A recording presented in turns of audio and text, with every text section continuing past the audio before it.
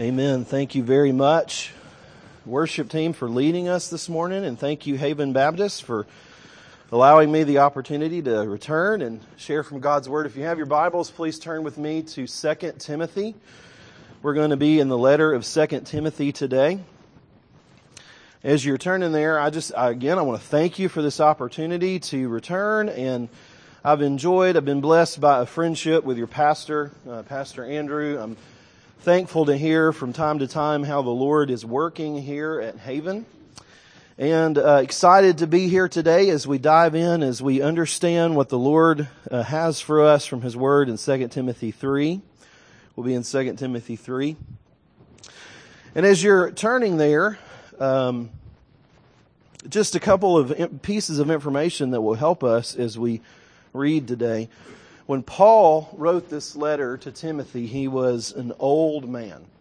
He had endured a lot of persecution. He had endured a lot of abandonment and affliction because of the message that he was preaching, the message of Jesus Christ. And in fact, we're pretty sure that when Paul wrote the second letter to Timothy, he was near the end of his life, and he was imprisoned in Rome for preaching the gospel.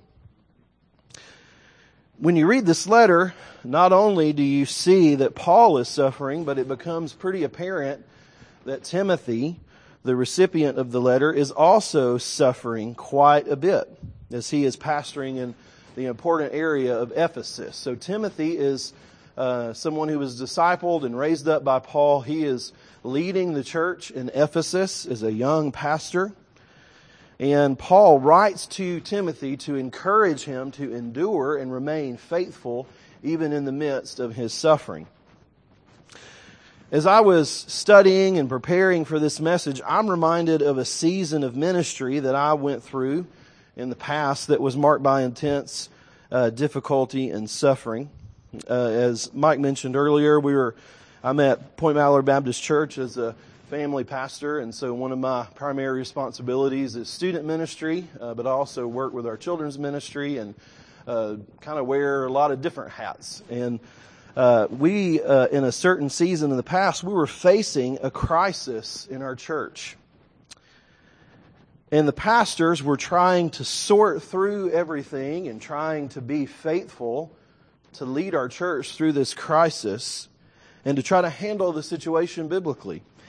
And as we started leading our church through prayer and study of the Word and just desperation before God, we felt the Lord was leading us to lead the congregation in a certain direction. And as we started leading our church in that way, a particular faction in our church began to be opposed to what we felt like the Lord wanted us to do. And there was one man in particular. This man is no longer at our church, but this man at the time was a deacon, and he called me on the phone, and he wanted to express his displeasure with the pastor's decisions. And as I talked with him, I tried to articulate to him a biblical view, a biblical argument for why we felt like we needed to go in a certain direction. And I'll never forget what he said. He told me, he said, "We can't do it the biblical way."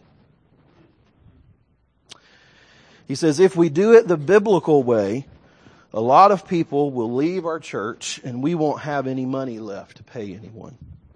He said, we need to do it the practical way so that we can do things the biblical way later. I admit, I am, as a man, as a pastor, I am nowhere near a perfect man. I am capable of mistakes and misjudgments. But after this call, I was astonished.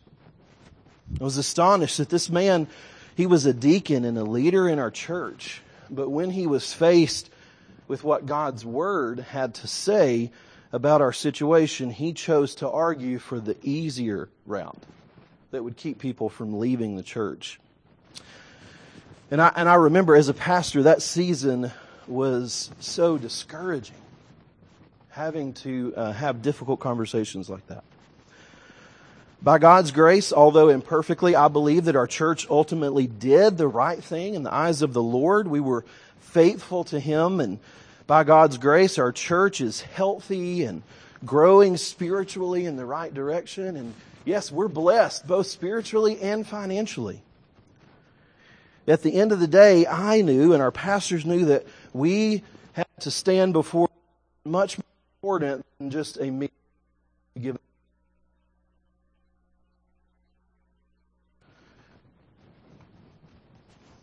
And so He is the one to whom we will give an account. And I want to encourage us all, friends, as we live in a world that's broken by sin and destroyed by sin. Many times we face opposition and persecution and suffering for believing and living out what we know to be true about the gospel of Jesus Christ. The gospel, the faithfulness to God, is not always the most popular thing to do. True faith in Jesus will cost us something. It will cost us something. It cost Timothy. It cost Paul his freedom and ultimately his life. But praise God, even up until Paul's last days on the earth, we see through the inspiration of the Holy Spirit, we have instruction from him in 2 Timothy about how to be faithful and how to endure even amidst the most difficult pain and suffering and opposition. So let's read our text together today. 2 Timothy chapter 3, and we'll start in verse 10. God's word says, "You, however, Timothy, you have followed my teaching, my conduct, my aim in life, my faith, my patience, my love and my steadfastness, my persecutions and sufferings that happened to me at Antioch and Iconium and at Lystra, which persecutions I endured, yet from them all the Lord rescued me. Indeed, all who desire to live a godly life in Christ Jesus will be persecuted, while evil people and impostors will go on from bad to worse, deceiving and being deceived." And he continues, "But as for you, continue in what you have learned and have firmly believed, knowing from whom you have learned it, and how from childhood you have been acquainted with the sacred writings, which are able to make you wise for salvation through faith in Christ Jesus. All Scripture is breathed out by God and profitable for teaching, for reproof, for correction, and for training in righteousness, that the man of God may be complete, equipped for every good work." Amen. As we study this text, I try to always give you one main idea, one single sentence that can summarize what it is the Lord is saying to us. And so the main idea for our passage today is, even in the face of suffering, remain faithful in the work of the Lord. Let me say that again. Even in the face of suffering, remain faithful in the work of the Lord. Paul was a spiritual father to Timothy, and Paul was writing to Timothy. We saw in chapter 1 of this letter, he says to Timothy to fan into flame the gift of God. The flame that was seemingly in danger of going out. Now, why was this?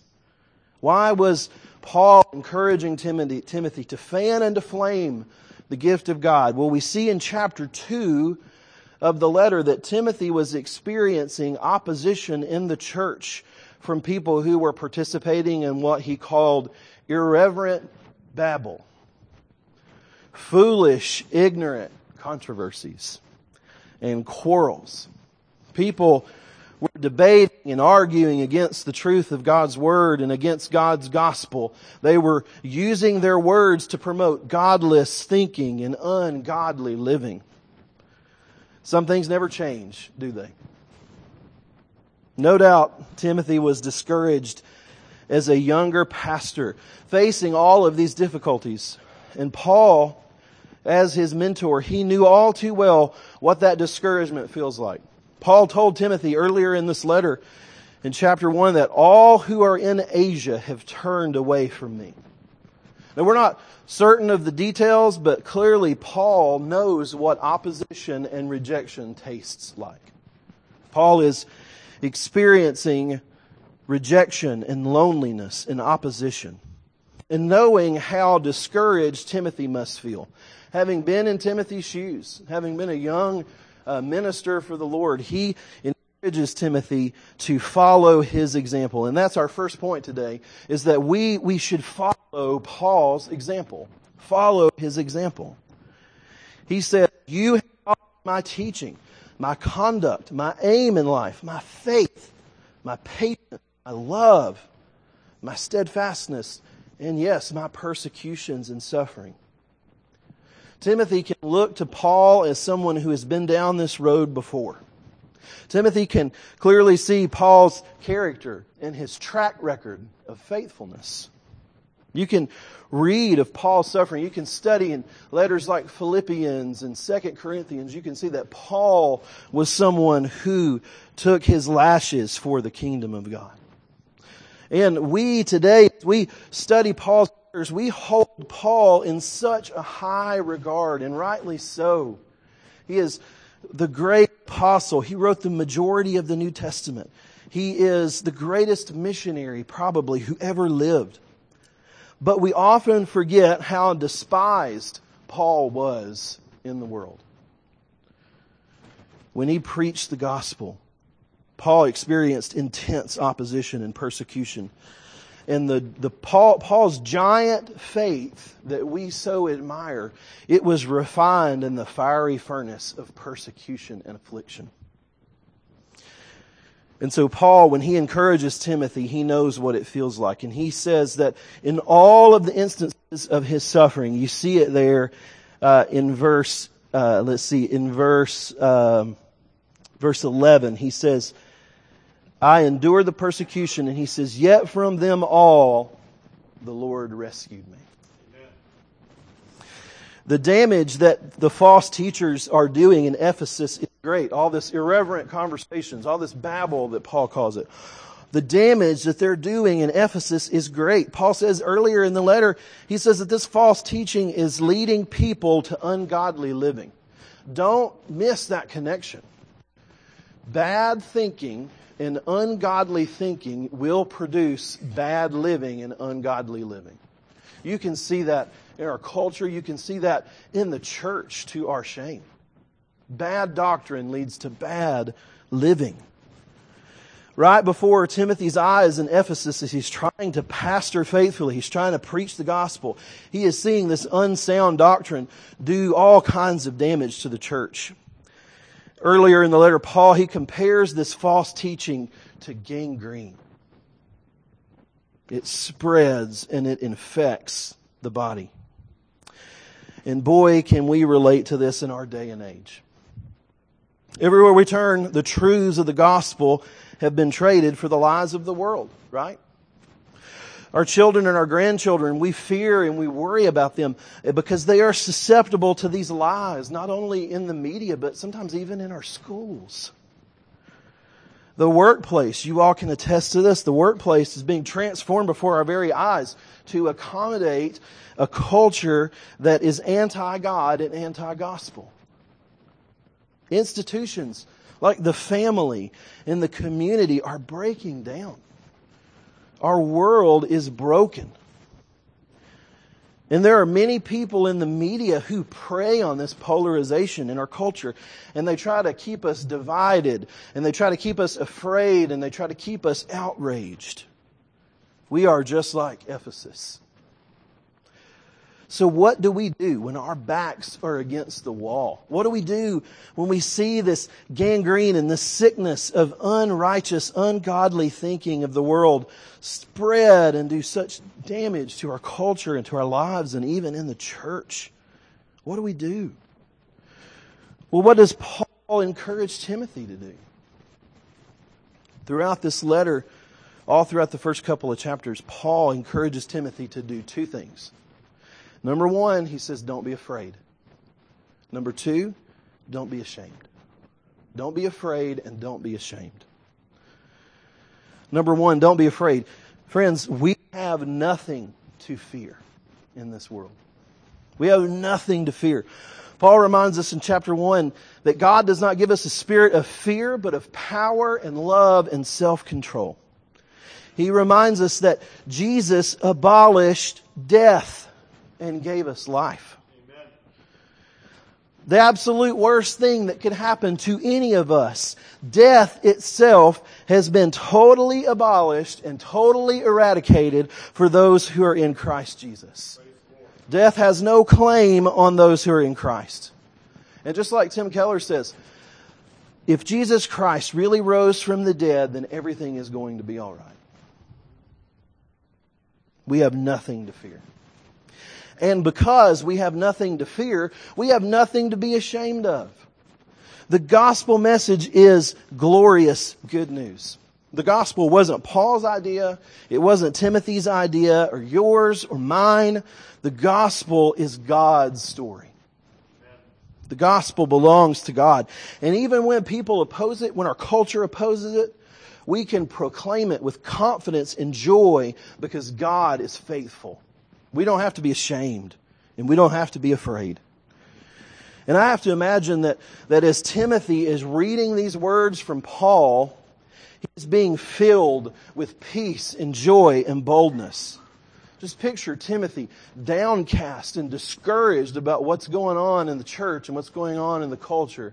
And he's reading these words from his mentor, his father, his leader. And he's being filled with encouragement, like a deflated balloon being filled up with air again. His mentor, who has endured so much for the sake of the gospel, who is in prison and suffering, even more profoundly than Timothy is suffering. From prison, he is speaking life into him and giving him what he needs to endure through a difficult season of ministry. Timothy's being encouraged by Paul. And friends, we are promised by Paul that just like Timothy, that all who desire to live a godly life in Christ Jesus will be persecuted. We will all experience persecution for our faith. We must press on. We must continue. Which leads us to our next point. So number 1, we follow Paul's example. Number 2, continue in the gospel. Continue in the gospel. Paul reminds Timothy just what has been given to him in the gospel of Jesus Christ. He uses this word in the letter over and over again. This word entrusted. Entrusted. Timothy has been given the gospel of Jesus Christ as a stewardship. Something to guard and protect. And something to pass down to others. He has been entrusted with a wonderful gift. Paul says to Timothy, he says, continue in what you have learned and firmly believed, knowing from whom you learned it. So what is Paul referring to when he says, continue in what you've learned and what you fully believed? I believe it can best be summed up as the gospel. So what is the gospel? Well, we've said already, gospel means good news, right? Gospel literally means good news. So what is the good news of Jesus Christ? What is the good news of Jesus Christ that's been entrusted to Timothy and to Paul and to all of us? Well, at my church, we're trying to teach students, teenagers, we're trying to teach them a simple way to remember the gospel. And here it is. God's grace and redemption for sinners through the life, death, and resurrection of Jesus Christ. The good news of Christ is God's grace and redemption for sinners through the life, death, and resurrection of Jesus Christ. The gospel is not a prescription for us for something to do. The gospel is not a prescription for something to do. The gospel is an announcement about what has already been done for us based on the person and the work of Jesus Christ. It is an announcement of victory. And throughout his letter to Timothy, Paul reminds Timothy of the gospel, and he describes it with such clarity and conviction. So listen to some of these words and these phrases that Paul uses. He says, God has saved us. He has called us. He said the gospel is not based on our works, but it's based on the purposes of God. It's a gospel of grace and mercy. He says Christ appeared to abolish death and institute immortality and life. It is a gospel that must be accessed by faith. It is a gospel entrusted by the power of the Holy Spirit. It is a gospel that shows us that Christ is David's offspring, that Christ is the true and better David, who is the promised one of God. It is a gospel that displays the faithfulness of God. Friends, brothers and sisters, this is good news. And notice what Paul says about Timothy's faith. In our text, he says, continue in what you have learned, and look at verse 15. And he says, verse 15, he says, how from childhood you have been acquainted with the sacred writings which are able to make you wise for salvation through faith in Jesus Christ. And I love this small picture that Paul paints here in verse 15. I love this because we know from chapter 1 that Timothy's grandmother Lois and his mother Eunice were Christians. They were believers who taught Timothy the scriptures and discipled him. And this is monumental because it shows us that our day-to-day faithfulness matters. Teaching your children and your grandchildren the Word of God matters. Amen. When you get tired of serving in the nursery, remember that your telling of the gospel to the next generation matters. When you get discouraged in your parenting or your family dynamics, remember that your discipleship of the next generation matters. Without the faithfulness of Lois and Eunice, which, by the way, those are two names that we don't see in Hebrews 11 in the Hall of Faith. These are not major players in God's Word, but they are named in Scripture and they matter. Lois and Eunice.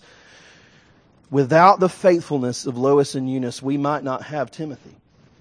One of the most significant figures in the New Testament. One of the greatest leaders in the early church. Without Lois and Eunice, we might not have Timothy. So one of the great joys I have in student ministry is getting to see students take hold of the gospel and take hold of their faith and begin to be used by God as they transition out of adolescence. One of the young men who was raised up in our youth group is now serving as an intern at our church, and he's in Bible college, and he's preparing for ministry. Another young man spent most of his summer, this summer, in a Middle Eastern country interning with missionaries where it's illegal to tell people about Jesus. Another girl that grew up in our student ministry spent her summer in the country of Mexico serving a missionary and his family, helping take care of the kids and helping to do the ministry of the word there in Mexico. Another pair of sisters spent their summer on a beach project doing evangelism. It does my heart so well to see what happens when you pour the gospel into the next generation and when you see what God does in raising them up to go out and be used by Him. Another example, a couple of years now, when it came to when I would say who are leaders in the student ministry, who are our most mature and faithful students, it was mostly, if not completely, all female. And so I began praying last year that the Lord would raise up young men in our student ministry to be leaders, because I believe that when a young man is on fire for the Lord, when a young man is completely sold out to the gospel, it changes not only his life, but the life of everyone around him. After a season of prayer, I began sharing that prayer request with others in our church. And after a season of prayer, this month, we're going to be baptizing 4 young men. And these young men are excited about knowing the Lord and growing. God answers prayers. Amen. There's nothing more humble, but nothing more joyful than to be desperate for something and to pray and ask the Lord to do something and then to see Him answer your prayers beyond what you could possibly imagine. We must invest the gospel in the next generation. So I want to challenge you Church, are you praying for God to do amazing things in the life of your congregation? If you see a need, if you see a gap, if you see a void, are you coming desperately before God and asking Him to meet that need? What do you want to see God do in the life of Haven Baptist Church? This letter is full of a picture of passing the gospel down from one generation to the next to the next. So presumably Paul or early church leaders took the gospel to Ephesus. They preached the gospel, and Lois and Eunice believed the gospel, and they entrust that gospel to Timothy. And then Paul raises up Timothy as a young pastor and a young leader. And he encourages Timothy to entrust the gospel to faithful men who will teach others. You see this beautiful chain of people entrusting the gospel to one another, generation after generation. Paul to Lois and Timothy, to faithful men who would go and make disciples. The picture here is that God is calling us to make disciples who make disciples. And this is the beauty of the gospel. When the Word of God comes to us, we must ask the question, will the Word of God, will it stop with us, or will it spread through us? Will the Word stop with us, or will the Word spread through us? And that brings us to our third and final point. So number one, we follow Paul's example. Number two, I forgot what it was. Complete brain fog here. Number two, we continue in the gospel. Number three, we do the ministry of the Word. We do the ministry of the Word. We follow Paul as he pours into Timothy. And I wish that we had more time to dive into these verses, but 2 Timothy 3:16 and 17 are life verses for me. They're life verses for us all, whether we realize it or not. Because verses 16 and 17, they give us a clear understanding of how the Word of God, how the Scriptures are inspired by God, how they're sufficient for all that we need to follow Christ, and they're sufficient for us to do the work that God has called us to do. We don't lean on man's ideas, we lean on the Word of God. Amen. He's called us to do His work, the ministry of the Word. So what is that work? Well, I believe that it is simply, if you look at verses 16 and 17, it's this work of teaching the Word, correcting things when you see they're contrary, and training. It's teaching, correcting, and training. And I want to remind you that this is not just a passage for pastors. This is a passage for all of us. God has called every single one of us in one way or another to do the ministry of the Word. I think about Ephesians 4, right? Paul says that we should speak the truth and love to one another so that we can what? So that we can grow up into the head, that is Christ, into spiritual maturity. So we all have skin in the game in this. It's all of our responsibilities to disciple one another and to teach one another, whether that's up front like this or if it's just a conversation on the phone or at a coffee shop. Our words are to be filled and seasoned with God's Word. That's our job, to encourage one another in the Word of God and to take God's Word into these neighborhoods and to the nations so that those who are far from God could be brought near by the blood of Jesus Christ. That is our job. And we are totally dependent on the Word of God for this work. It's our only source of wisdom. It is our lifeblood. We cannot live without it. These are the very words of God. It is not just our pastors and our deacons' job to do this. And so it's our job to follow their leadership, working together as one body to do this work that He's called us to do. So with God's Word in our hand, we are equipped for every good work, Paul says. And I want to ask you, do you, friend, brother, sister in Christ, do you love the Word of God? Amen. Do you depend on the Word of God? Do you understand the calling on your life to participate in the ministry of the Word? If you don't, I'll ask you to recommit and renew your love for God's Word. To recommit and to love anew your participation in this body. Because this is where all the action is. This is the place where God is doing, He's pushing back against the darkness in the local church. And so in conclusion, if you're here today and you would say that as we've spoken about this gospel and we've talked about this good news of Jesus Christ, and you would say, I've never tasted of that for myself. Would you please come to Jesus today? Amen.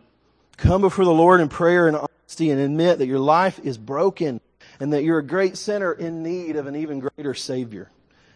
Admit your sin before the Lord and know that you have hope, not because of yourself, but because of what Jesus did for you on the cross. You don't have to be chained and bound to your sin anymore. You can experience freedom because of the gospel. Jesus came and He died and He rose again to pay the penalty for your sin and for my sin. You have hope. You can really change. You can experience the miracle of a new birth in Christ. Call on His name today. If Christ is calling you to Himself, don't leave this building without speaking with me or with Mike or someone you trust, someone that you love.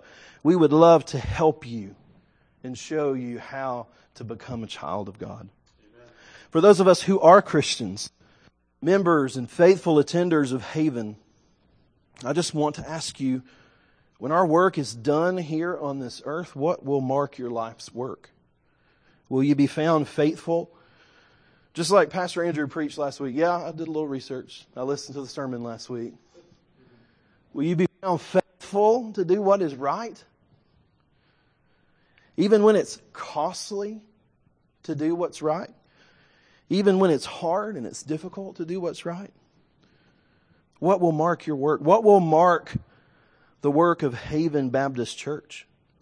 Will you be faithful to be entrusted with the ministry of the Word, entrusted with the gospel? Will you stand alongside your pastor and other leaders to participate in the fruitful ministry of God's Word? Friends, we have been shown far too much grace and far too much mercy from our Lord to let the Word of God stop with us.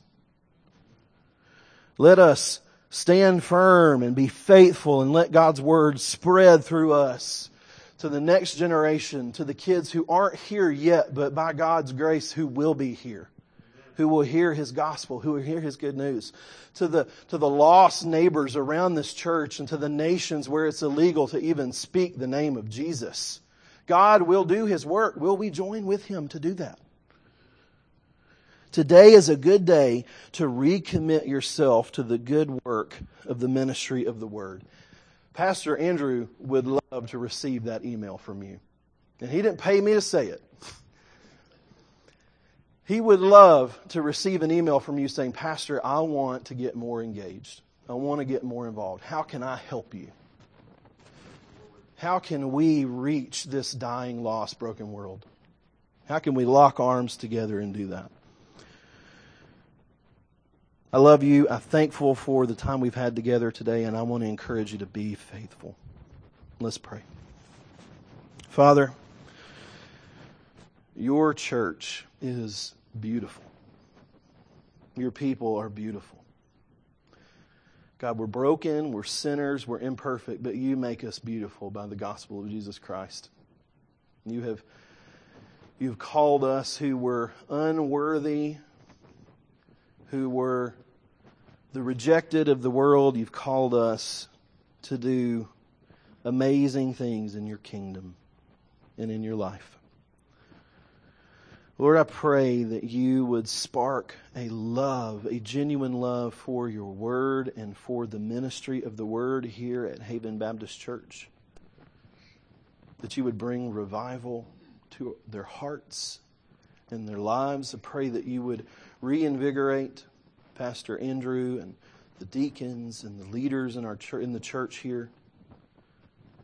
God, that you would bring revival through the preaching of your word and the discipling of people. Not through any flashy programs or through any gimmicks, God, but through the power of the Holy Spirit. God, we are desperate. We need you. We love you, and we pray and ask all this in the powerful name of Jesus. Amen.